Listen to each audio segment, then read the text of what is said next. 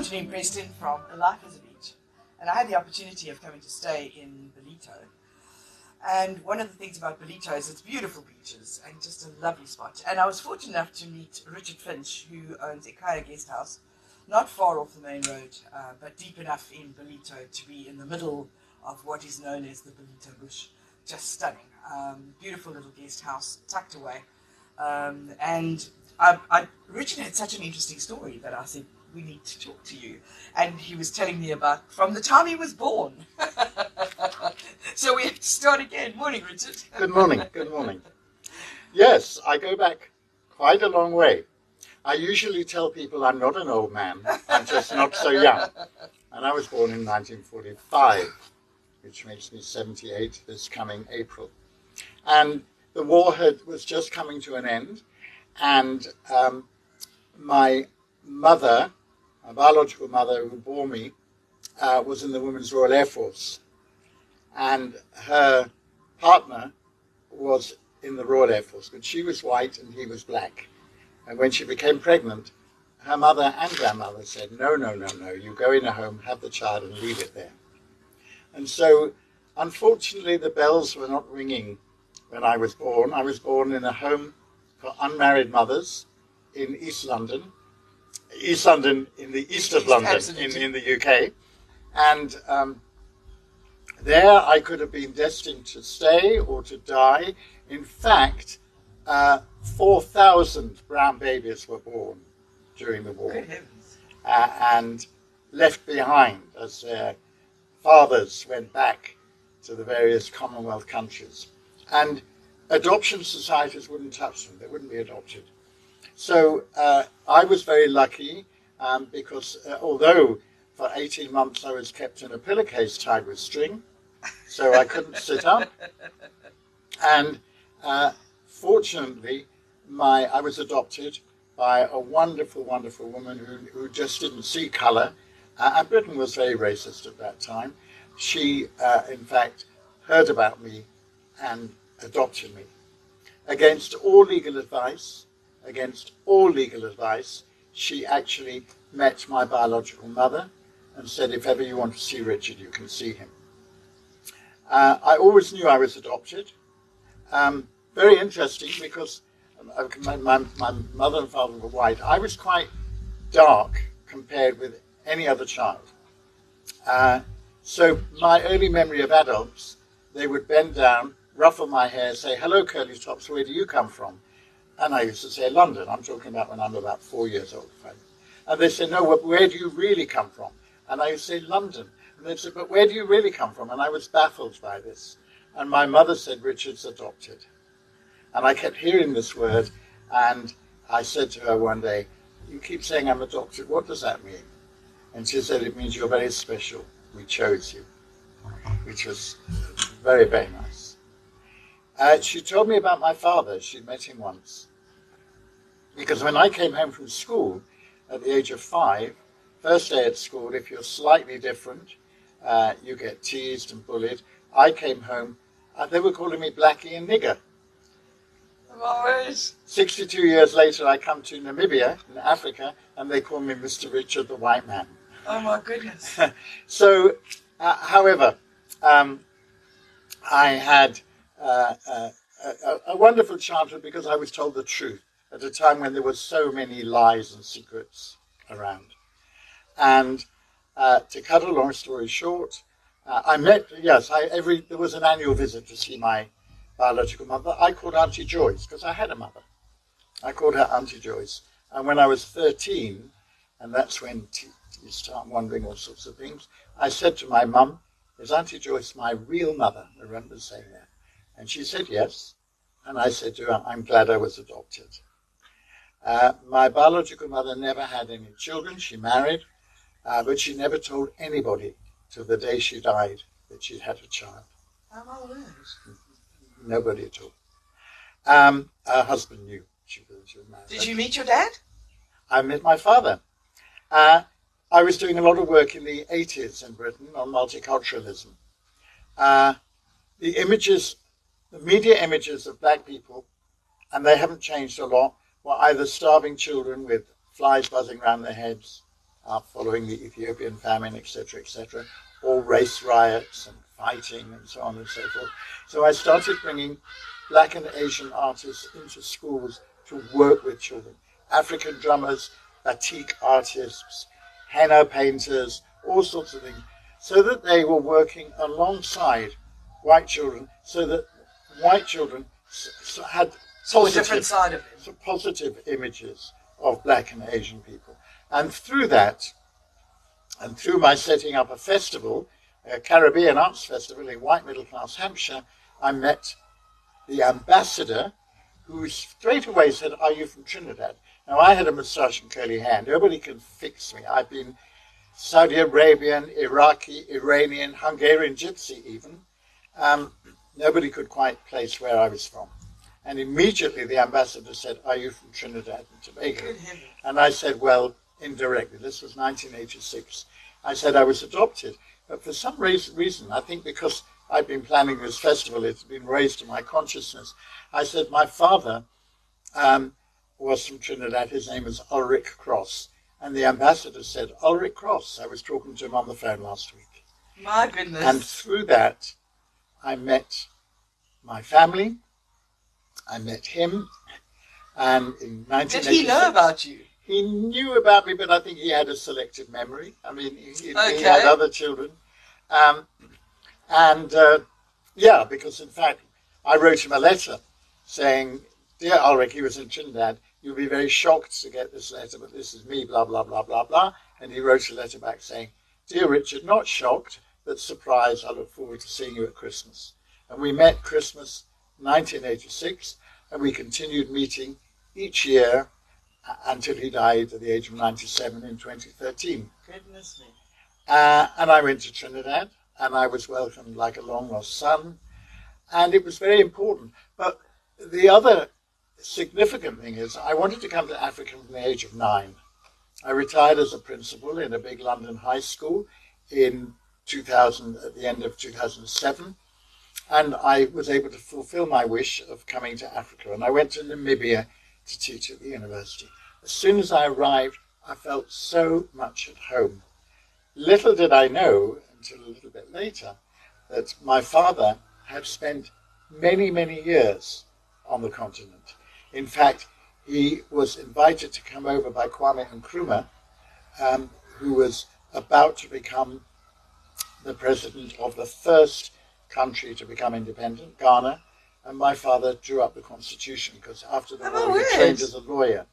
So my father was in Ghana, he drew up the constitution for Ghana, he drew up the constitution for Cameroon, and then he went as a high court judge under Julius Nyerere in Tanzania. So he spent all that time in Africa. Isn't it strange? That is just, and you have such a love for Africa. And I have, because one of the things that you were telling me when I arrived yesterday was the fact that there were two things you wanted to do. One when you were 22 and one when you were 62. One that you achieved on both those times. Yes. And you achieved being a teacher at 22 and you achieved coming to Africa at 62. That's right. And then decided to live here. And how privileged are we? Because we got to keep you. A beautiful, beautiful country, beautiful people. And I think because my wife passed away, but we liked entertaining a lot and enjoy cooking. And so I then decided, I think I'll have a guest house, but I will keep it like a home. That was, and so after a couple of years here, 3 years here, I made the changes that I wanted to change to make it suitable as a guest house. I opened it as a guest house, and I thought the only foolish thing is that I can't be tied down. I was getting a lot of opportunities from the British Council to travel. So I thought, well, if I'm not here, I'll close the guest house, because when there's a little less life in front of you than behind you, and you get opportunities to travel, as I did, to Ethiopia several times, Egypt, Burundi, Rwanda, Peru. And I think one of the most exciting things about being in your situation is that you can travel, because it's okay to close the guest house. Yeah. I think so many people retire, they build or they buy a guest house, they turn their homes into a guest house, and they find themselves, for want of a better word, unable to leave. Of course, yeah. And I'm always thinking, But it's your home. Yeah. If you choose to close it for a time period, it's not like a hotel where people are transient all the time. And it's not a business strictly. It's inviting I get people my to stay pension. at home. Yeah, Absolutely. I get my pension, So how awesome that you were able to say, it's okay to close my home and move and go and travel and come back and carry on. Fortunately, I didn't have to after a couple of times because I had a very good friend who looked after it magnificently. And I've got others that are willing to do that. I'm sure they are, because it's a beautiful home. So that's fine. So now that we know a little bit about Richard, tell me a little bit about the guest house.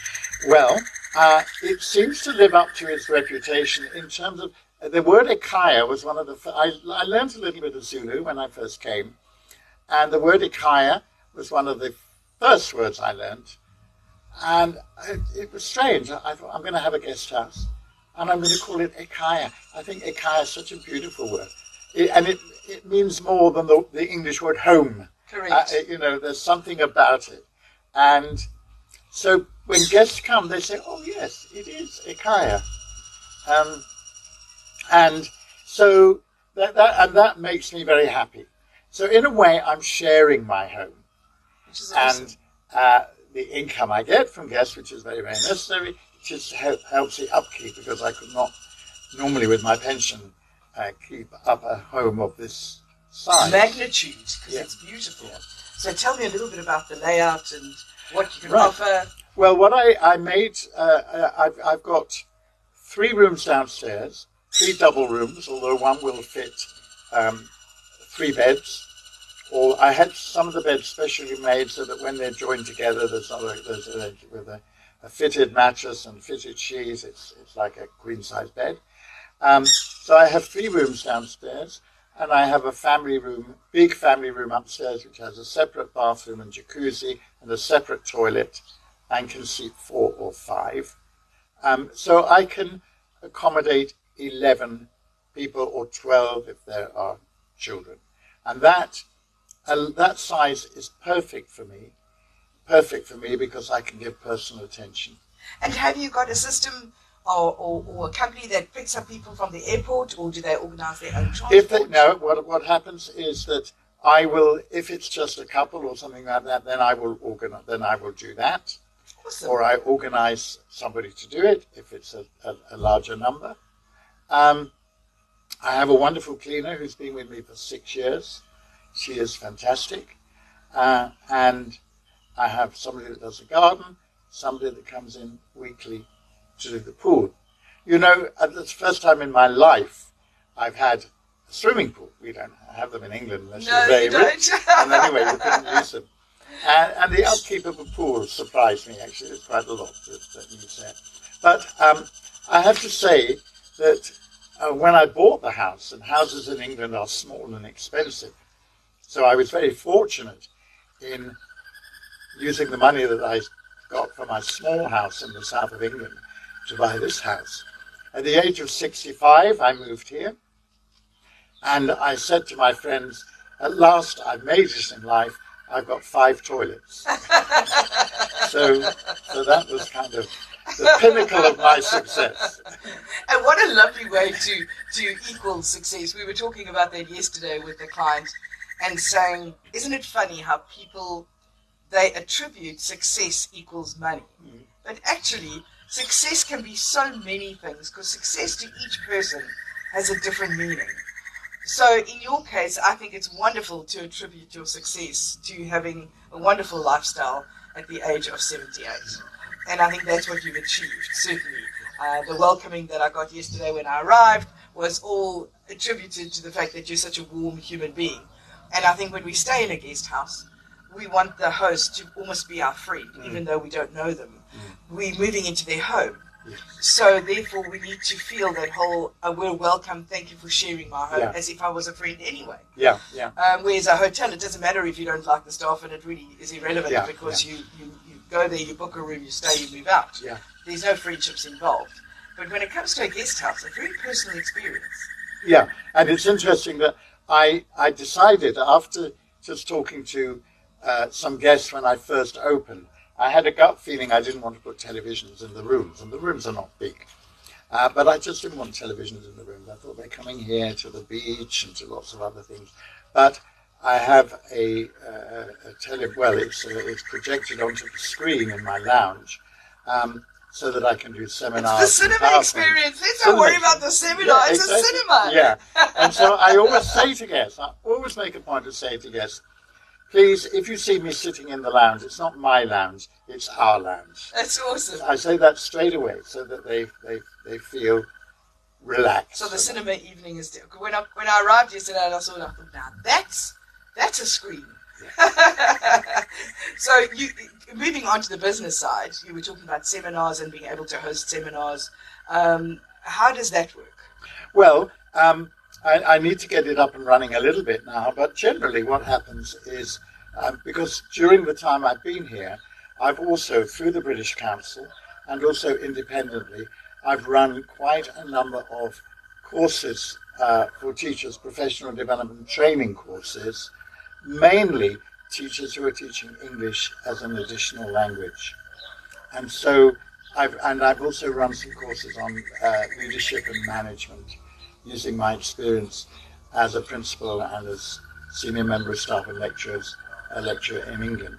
So I run courses for teachers.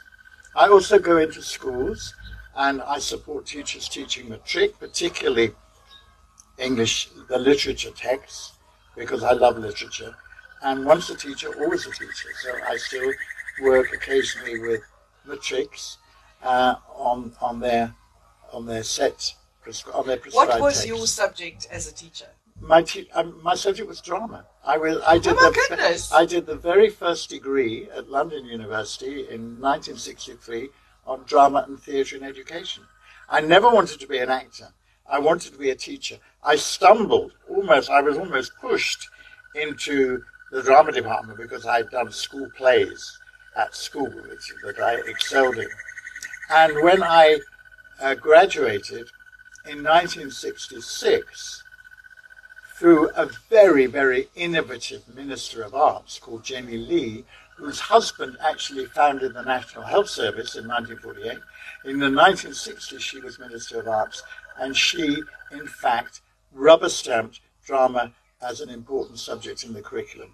So drama was and still is a compulsory subject for children when they start secondary school. Drama, music and art, which sadly doesn't happen in our government schools here, and I'm sad. And you know, as Africans, we're so in tune with music and beat and you know, the African drum that beats, and one would wonder why that wouldn't be an option. And it brings out so many awesome things within you. Your inner child just loves to play. Yeah, that's right. And you can do that openly. Yes. You know, to be able to play. Yeah.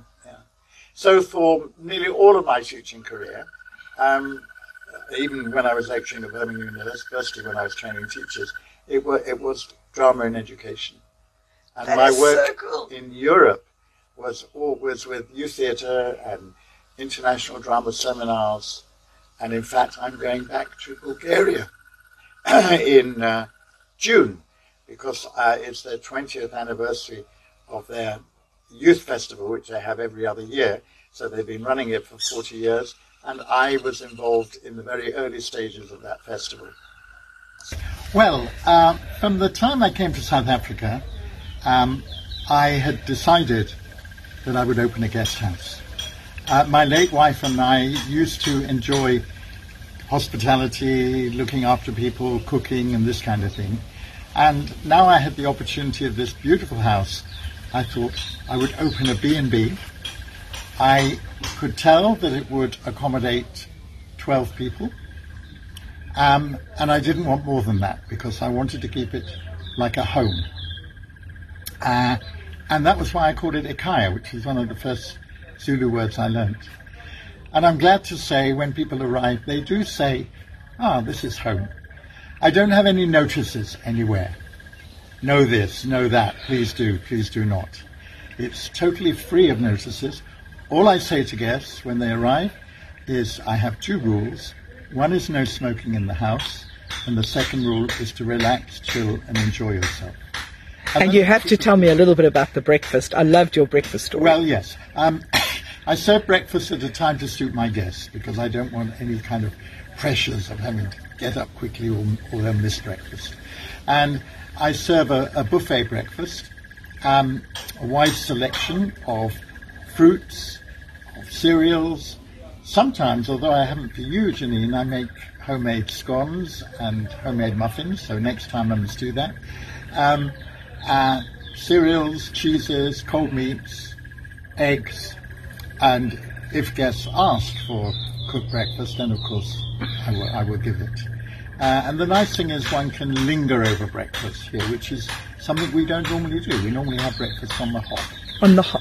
So tell me, how do people reach you? Where do they find you? How do they book? Yeah, they can either book online. I have a website, but they can book online through booking.com or a number of the online accommodation platforms, or contact me direct. I'm in a very good position.